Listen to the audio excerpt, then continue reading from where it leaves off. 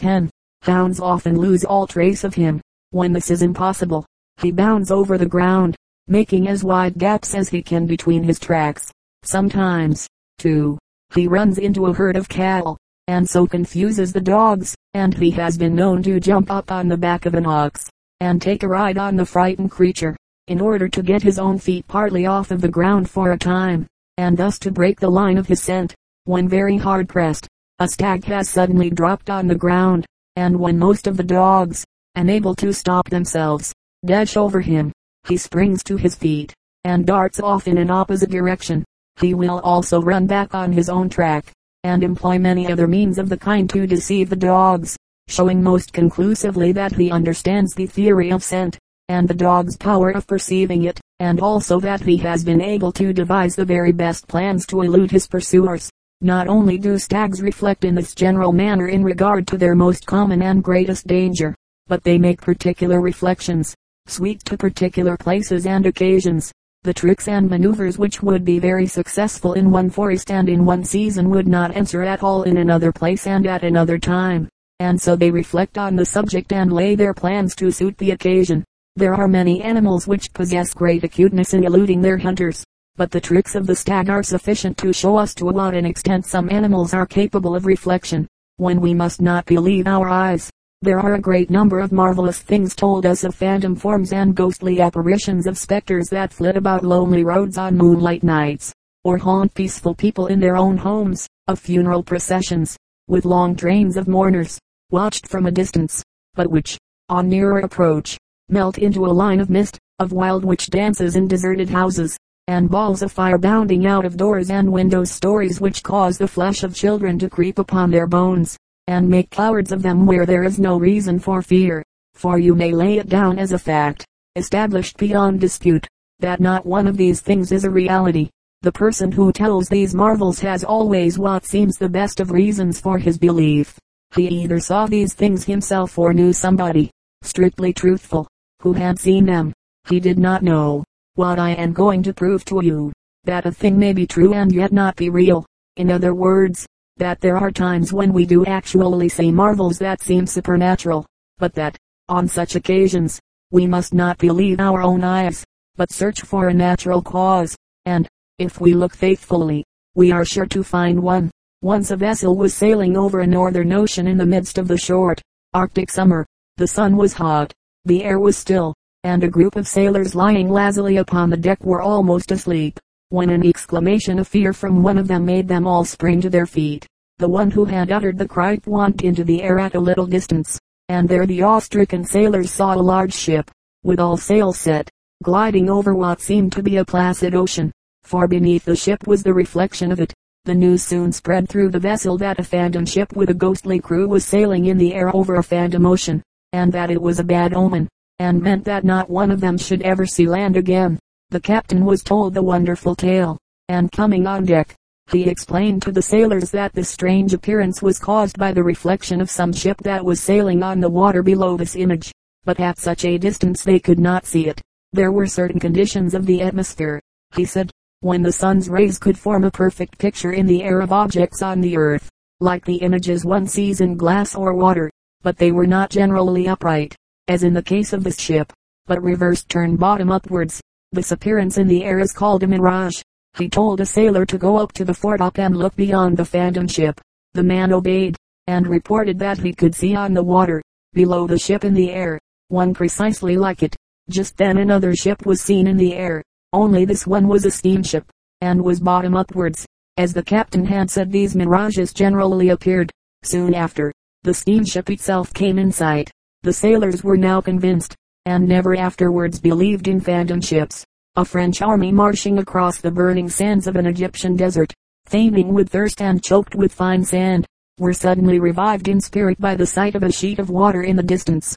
In it were mirrored the trees and villages, gardens and pretty houses of a cultivated land, all reversed. The blue sky was mirrored there, too, just as you can see the banks of a lake, and the sky that bends over it, in its calm waters. The soldiers rushed towards the place, frantic with joy. But when they got there they found nothing but the hot sands. Again they saw the lake at a distance, and made another headlong rush, only to be again disappointed. This happened frequently, until the men were in despair, and imagined that some demon was tormenting them. But there happened to be with this army a wise man, who did not trust entirely to his own eyes, and although he saw exactly what the others did, he did not believe that there was anything there but air.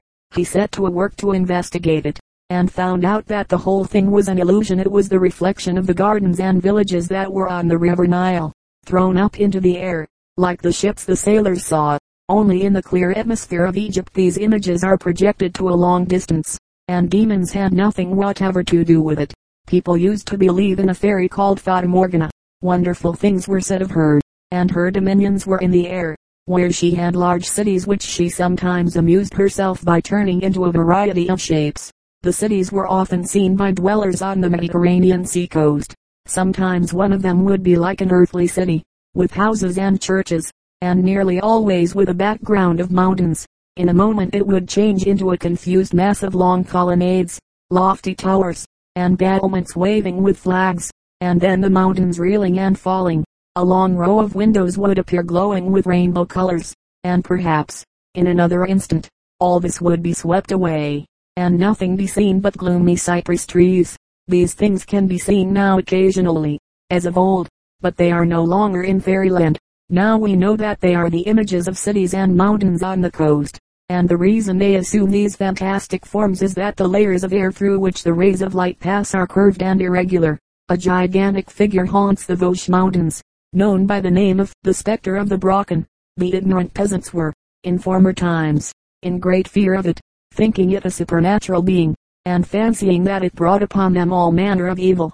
And it must be confessed it was a fearful sight to behold suddenly upon the summit of a lofty mountain an immense giant, sometimes pointing in a threatening attitude to a village below, as if dooming it to destruction, sometimes with arms upraised, as if invoking ruin upon all the country, and sometimes stalking along with such tremendous strides as to make but one step from peak to peak, often dwarfing himself to nothingness, and again stretching up until his head is in the clouds, then disappearing entirely for a moment, only to reappear more formidable than before. But now the Spectre of the Brocken is no longer an object of fear. Why?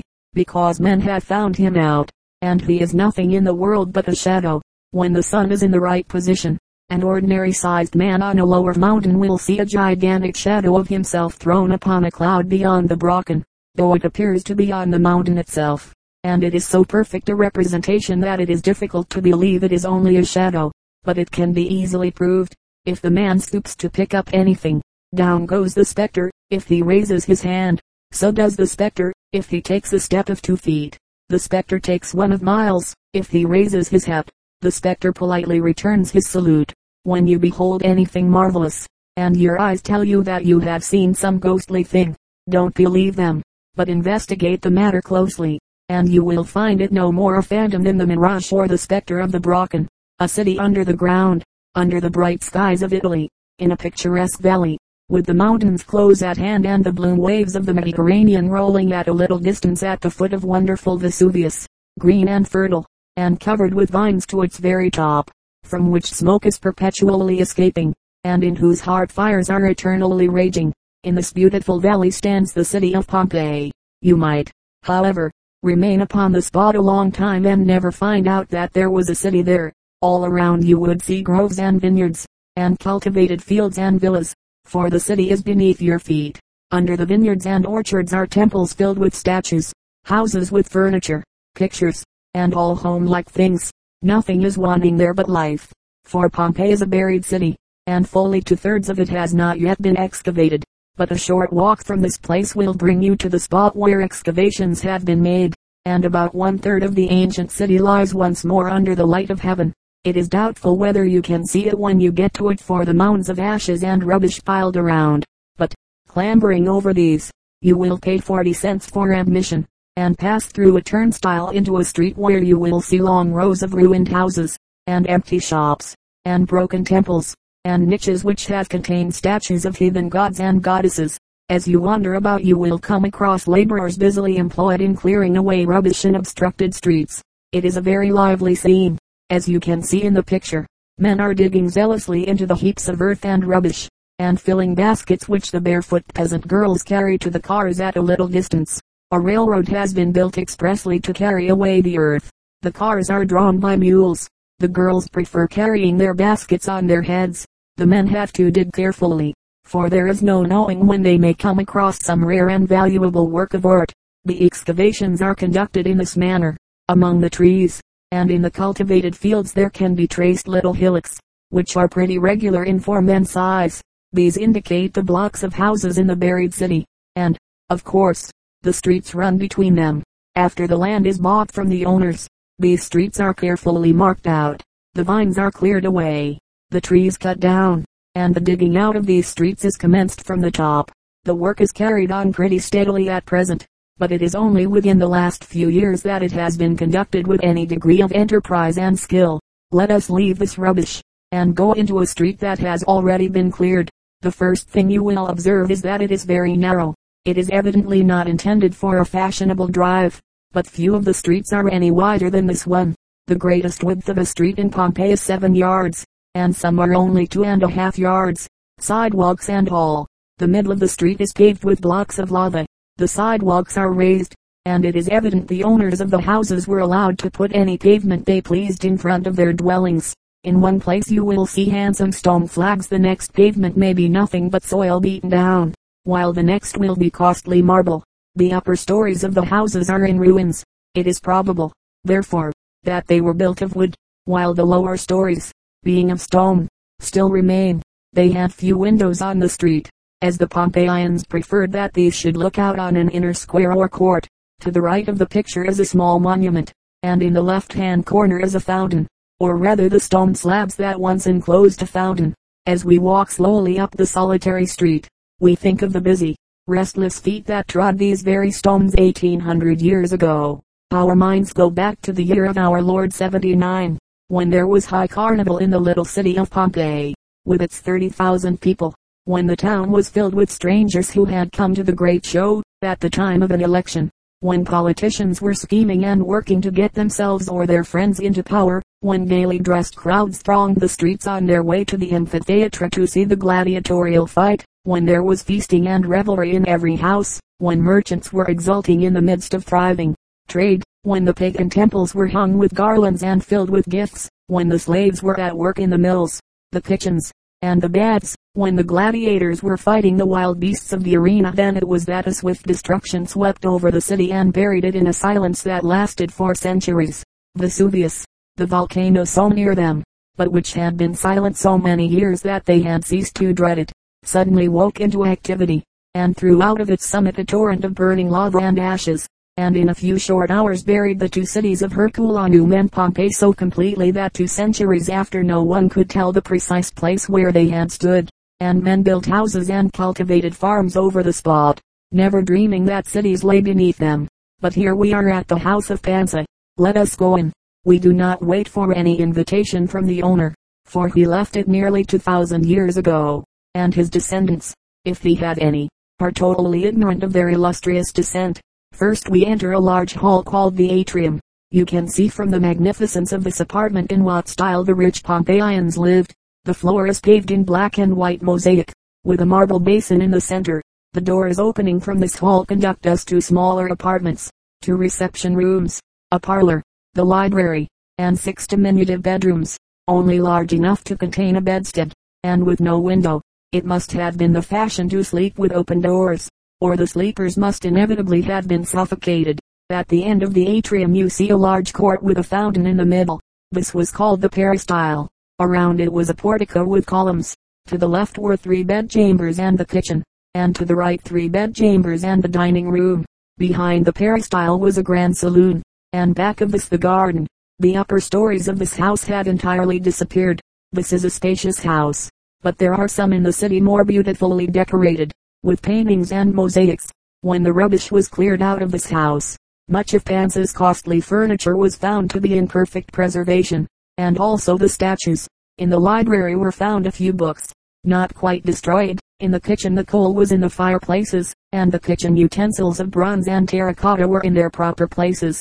Nearly all of the valuable portable things found in Pompeii had been carried away and placed in the museum at Naples. Pansa was candidate for the office of aedile, or mayor of the city, at the time of the eruption of Vesuvius. We know this from the placards that were found posted in various parts of the city, and which were as fresh and clean as on the day they were written. These placards, or posters, were very numerous, and there seem to have been a great many candidates for the various city offices, and it is very evident, from the inscriptions on the houses, on the walls of public buildings and the baths, that party feeling ran quite as high in this luxurious city of ancient times as it does now in any city in America. For these Pompeians had no newspaper, and expressed their sentiments on the walls, and they have consequently come down to us of the present day. These inscriptions not only related to politics, but referred often to social and domestic matters, and, taken in connection with the pictures of home scenes that were painted on the walls of the houses, give us such accurate and vivid accounts of the people that it is easy to imagine them all back in their places, and living the old life over again. Pansa, and Paredes, and Sallust, and Biron, and Julia, and Sabina seem to be our own friends, with whom we have often visited the Forum or the theater, and gone home to dine. That curious looking pin with a cupid on it is a lady's hairpin. The necklaces are in the form of serpents, which were favorite symbols with the ancients. The stands of their tables, candelabra, and were carved into grotesque or beautiful designs, and even the kitchen utensils were made graceful with figures of exquisite workmanship, and were sometimes fashioned out of silver. Among the pretty things found in Pompeian houses I will mention the following: a bronze statuette of a dancing faun, with head and arms uplifted, every muscle seems to be in motion, and the whole body dancing; another of a boy with head bent forward, and the whole body in the attitude of listening. Then there is a fine group of statuary representing the mighty Hercules holding a stag bent over his knee, another of the beautiful Apollo with his lyre in his hand leaning against a pillar. There are figures of huntsmen in full chase, and of fishermen sitting patiently and quietly, waiting for a bite. A very celebrated curiosity is the large urn or vase of blue glass, with figures carved on it in half relief, in white, for the ancients knew how to carve glass. These white figures look as if made of the finest ivory instead of being carved in glass. They represent masks enveloped in festoons of vine tendrils, loaded with clusters of grapes, mingled with other foliage, on which birds are swinging, children plucking grapes or treading them underfoot, or blowing on flutes, or tumbling over each other in frolicsome glee. The superb urn, which is like nothing we have nowadays, is supposed to have been intended to hold the ashes of the dead, for it was a custom of ancient days to burn the bodies of the dead, and place the urns containing their ashes in magnificent tombs, instead of hanging pictures as we do. The Pompeians generally had them painted upon the smoothly prepared walls of their halls and saloons. The ashes of Vesuvius preserved these paintings so well that, when first exposed to the light, the coloring on them is fresh and vivid, and every line and figure clear and distinct, but the sunlight soon fades them. They are very beautiful, and teach us much about the beliefs and customs of the old city. Lovely and graceful as were these pictures, the floors of the houses are much more wonderful. They are marvels of art. Not only are flowers and running vines and complicated designs there laid in mosaics, but pictures that startle with their lifelike beauty. There are many of these, but perhaps the finest of all is the one found in the same house with the dancing faun. It represents a battle. A squadron of victorious Greeks is rushing upon part of a Persian army. The latter are turning to flee. Those around the vanquished Persian king think only of their safety. But the king, with his hand extended towards his dying general, turns his back upon his flying forces, and invites death. Every figure in it seems to be in motion. You seem to hear the noise of battle, and to see the rage, fear, triumph, and pity expressed by the different faces. Think of such wonderful effects being produced by putting together pieces of glass and marble, colored enamel, and various stones.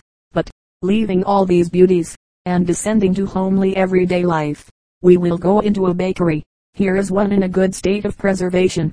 It is a mill and bakery together. The Pompeians sent their grain to the baker, and he ground it into flour, and, making it into dough, baked it and sent back loaves of bread. The mills look like huge hourglasses. They are made of two cone-shaped stones with the small ends together. The upper one revolved, and crushed the grain between the stones.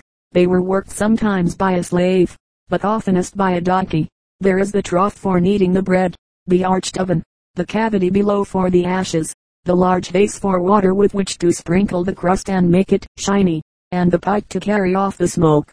In one of these ovens were found 81 loaves, weighing a pound each, whole, hard, and black, in the order in which they had been placed on the 23rd of November, 79. Suppose the baker who placed them there had been told that 1800 years would elapse before they would be taken out.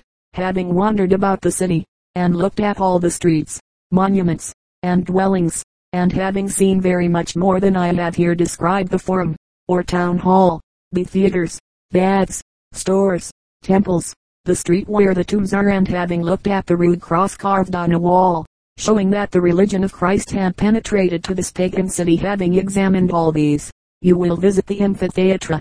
To do this we must leave the part of the city that has interested us so much, and, passing once more through the vineyards and orchards that still cover a large portion of the city, descend again into a sort of ravine, where we will find the amphitheatre. It was quite as the end of the city. Next to the wall, it is a circus.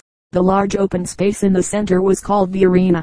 Here there were fierce and bloody fights. Wild beasts fought with each other, or with men trained to the business and called gladiators. And these gladiators often fought with each other, all for the amusement of the people, who were never satisfied unless a quantity of blood was shed, and many were killed.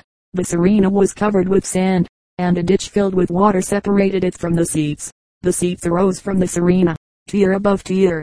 There were 3 divisions of them, separating the rich from the middle class, and these again from the slaves. It was well arranged for the comfort of the audience, having wide aisles and plenty of places of exit. The whole was covered with an awning. In the wall around the arena are the holes where thick iron bars were inserted as a precaution against the bounds of the panthers. To the right of the principal entrance are 2 square rooms with gratings where the wild beasts were kept. This amphitheatre would hold 20,000 persons. We visit this place last because it was while the amphitheatre was crowded with people intent upon the bloody spectacle, while wild beasts, and men more cruel than the beasts, were fighting together, and spectators less pitiful than either were greedily enjoying it, that suddenly the ground trembled violently. This perhaps was not perceived in the circus, on account of the excitement all were in and the noise that was going on in the arena, but it was soon followed by a whirlwind of ashes, and lurid flashes of flame darted across the sky. The beasts were instantly tamed, and cowered down in abject terror, and the gladiators, for the first time in their lives, grew pale with fear. Then the startled crowd within the vast building heard from the streets the fearful cry, "Vesuvius is on fire!" In an instant the spectacle is forgotten. The terrified crowd rush out of the building, and happy is it for them that the architects have provided so many places of exit. Some fled towards the sea, and some to the open country. Those who reached the ships were saved, but woe to those who went to their homes to collect their valuables to take with them, or who took refuge under cover in the cellars. After the rain of ashes came a shower of blazing stones, which fell uninterruptedly, setting fire to all parts of the city and blocking up the streets with burning masses. And then a fresh storm of ashes sweeping down would partly smother the flames, but, blocking up the doorways, would stifle those within the houses. And to add to the horror, the volumes of smoke that poured from the mountain caused a darkness deeper than night to settle on the doomed city, through which the people groped their way, except when lighted by the burning houses. What horror and confusion in the streets! Friends seeking each other with faces of utter despair. The groans of the dying mingled with the crash of falling buildings, the pelting of the fiery stones, the shrieks of women and children, the terrific peals of thunder. So ended the day, and the dreadful scene went on far into the night. In a few hours the silence of death fell upon the city. The ashes continued to pour steadily down upon it, and drifting into every crevice of the buildings, and settling like a closely fitting shroud around the thousands and thousands of dead bodies, preserved all that the flames had spared for the eyes of the curious who should live centuries after. And a grey ashy hill blotted out Pompeii from the sight of that generation. Hundreds of skeletons have already been found, and their expressive attitudes tell us the story of their death. We know of the pitiful avarice and vanity of many of the rich ladies who went to their homes to save their jewels, and fell with them clutched tightly in their hands. One woman in the house of the Faun was loaded with jewels, and had died in the vain effort to hold up with her outstretched arms the ceiling that was crushing down upon her. But women were not the only ones who showed an avaricious disposition in the midst of the thunders and flames of Vesuvius. Men had tried to carry off their money, and the delay had cost them their lives, and they were buried in the ashes with the coins they so highly valued. Dion, one of the richest men of Pompeii, abandoned his wife and daughters and was fleeing with a bag of silver when he was stifled in front of his garden by noxious vapors. In the cellar of his house were found the corpses of 17 women and children. A priest was discovered in the temple of Isis, holding fast to an axe with which he had cut his way through 2 walls, and died at the third. In a shop 2 lovers had died in each other's arms. A woman carrying a baby had sought refuge in a tomb, but the ashes had walled them tightly in. A soldier died bravely at his post, erect before a city gate, one hand on his spear and the other on his mouth, as if to keep from breathing the stifling gases. Thus perished in a short time over 30,000 citizens and strangers in the city of Pompeii, now a city under the ground. The coachman. When a boy sees a coachman driving 2 showy, high-stepping horses along the street, or, better still, over a level country road, with his long whip curling in the air, which whip he now and then flirts so as to make a sharp, cracking noise over the horses' heads, and occasionally brings down with a light flick upon the flanks of the right or left horse. The carriage, shining with varnish and plate, rolling along swiftly and smoothly. The little boy is apt to think that coachman must be a very happy mortal. If the man on the carriage box sees the boy looking at him with so much admiration, he will probably throw him a jolly little laugh and a friendly nod, and, gathering up the reins and drawing them in tightly so as to arch the horses' necks and make them look prouder and more stately than before, he will give a loud crack with his curling whiplash, and the horses will start off at a rapid trot, and the carriage will sweep around a curve in the road so gracefully that the boy's heart will be filled with envy, not of the persons in the carriage. Oh, no, riding in a close carriage is a very tame and dull affair, but he will envy the driver. An ambition springs up in his mind at that instant. Of all things in the world he would rather be a coachman. That shall be his business when he grows up to be a man, and the chances are that when he goes home he tells his father so. But if the little boy, instead of lying tucked in his warm bed, should be set down at 12 o'clock at night upon the pavement in front of that great house with the tall lamps on the steps, he would see the same coachman under conditions that he would not envy at all. The empty carriage is closed to the curbstone, with the door swinging open as if to urge the owners to hurry and take possession.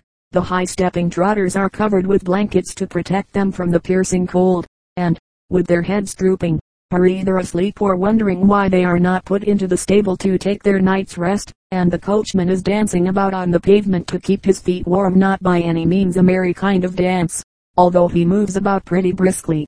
He has taken off his gloves, for they seem to make his hands colder, and now he has thrust one hand into his pocket and is blowing on the other with all his might.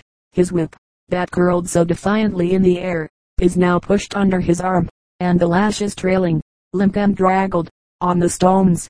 He is warmly clad, and his great coat has 3 capes, but all cannot put sufficient heat into his body, for it is a bitter cold night, and the wind comes howling down the street as if it would like to bite off everybody's ears and noses. It shakes the leafless branches of the trees until they all seem to be moaning and groaning together. The moon is just rising over the church, and the coachman is standing right in a broad patch of its light.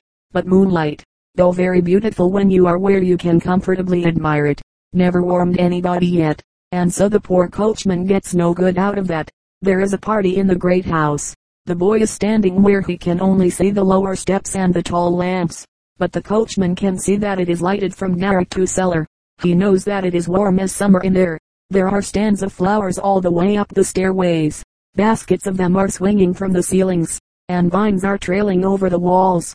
Who in there could ever guess how bleak and cold it is outside?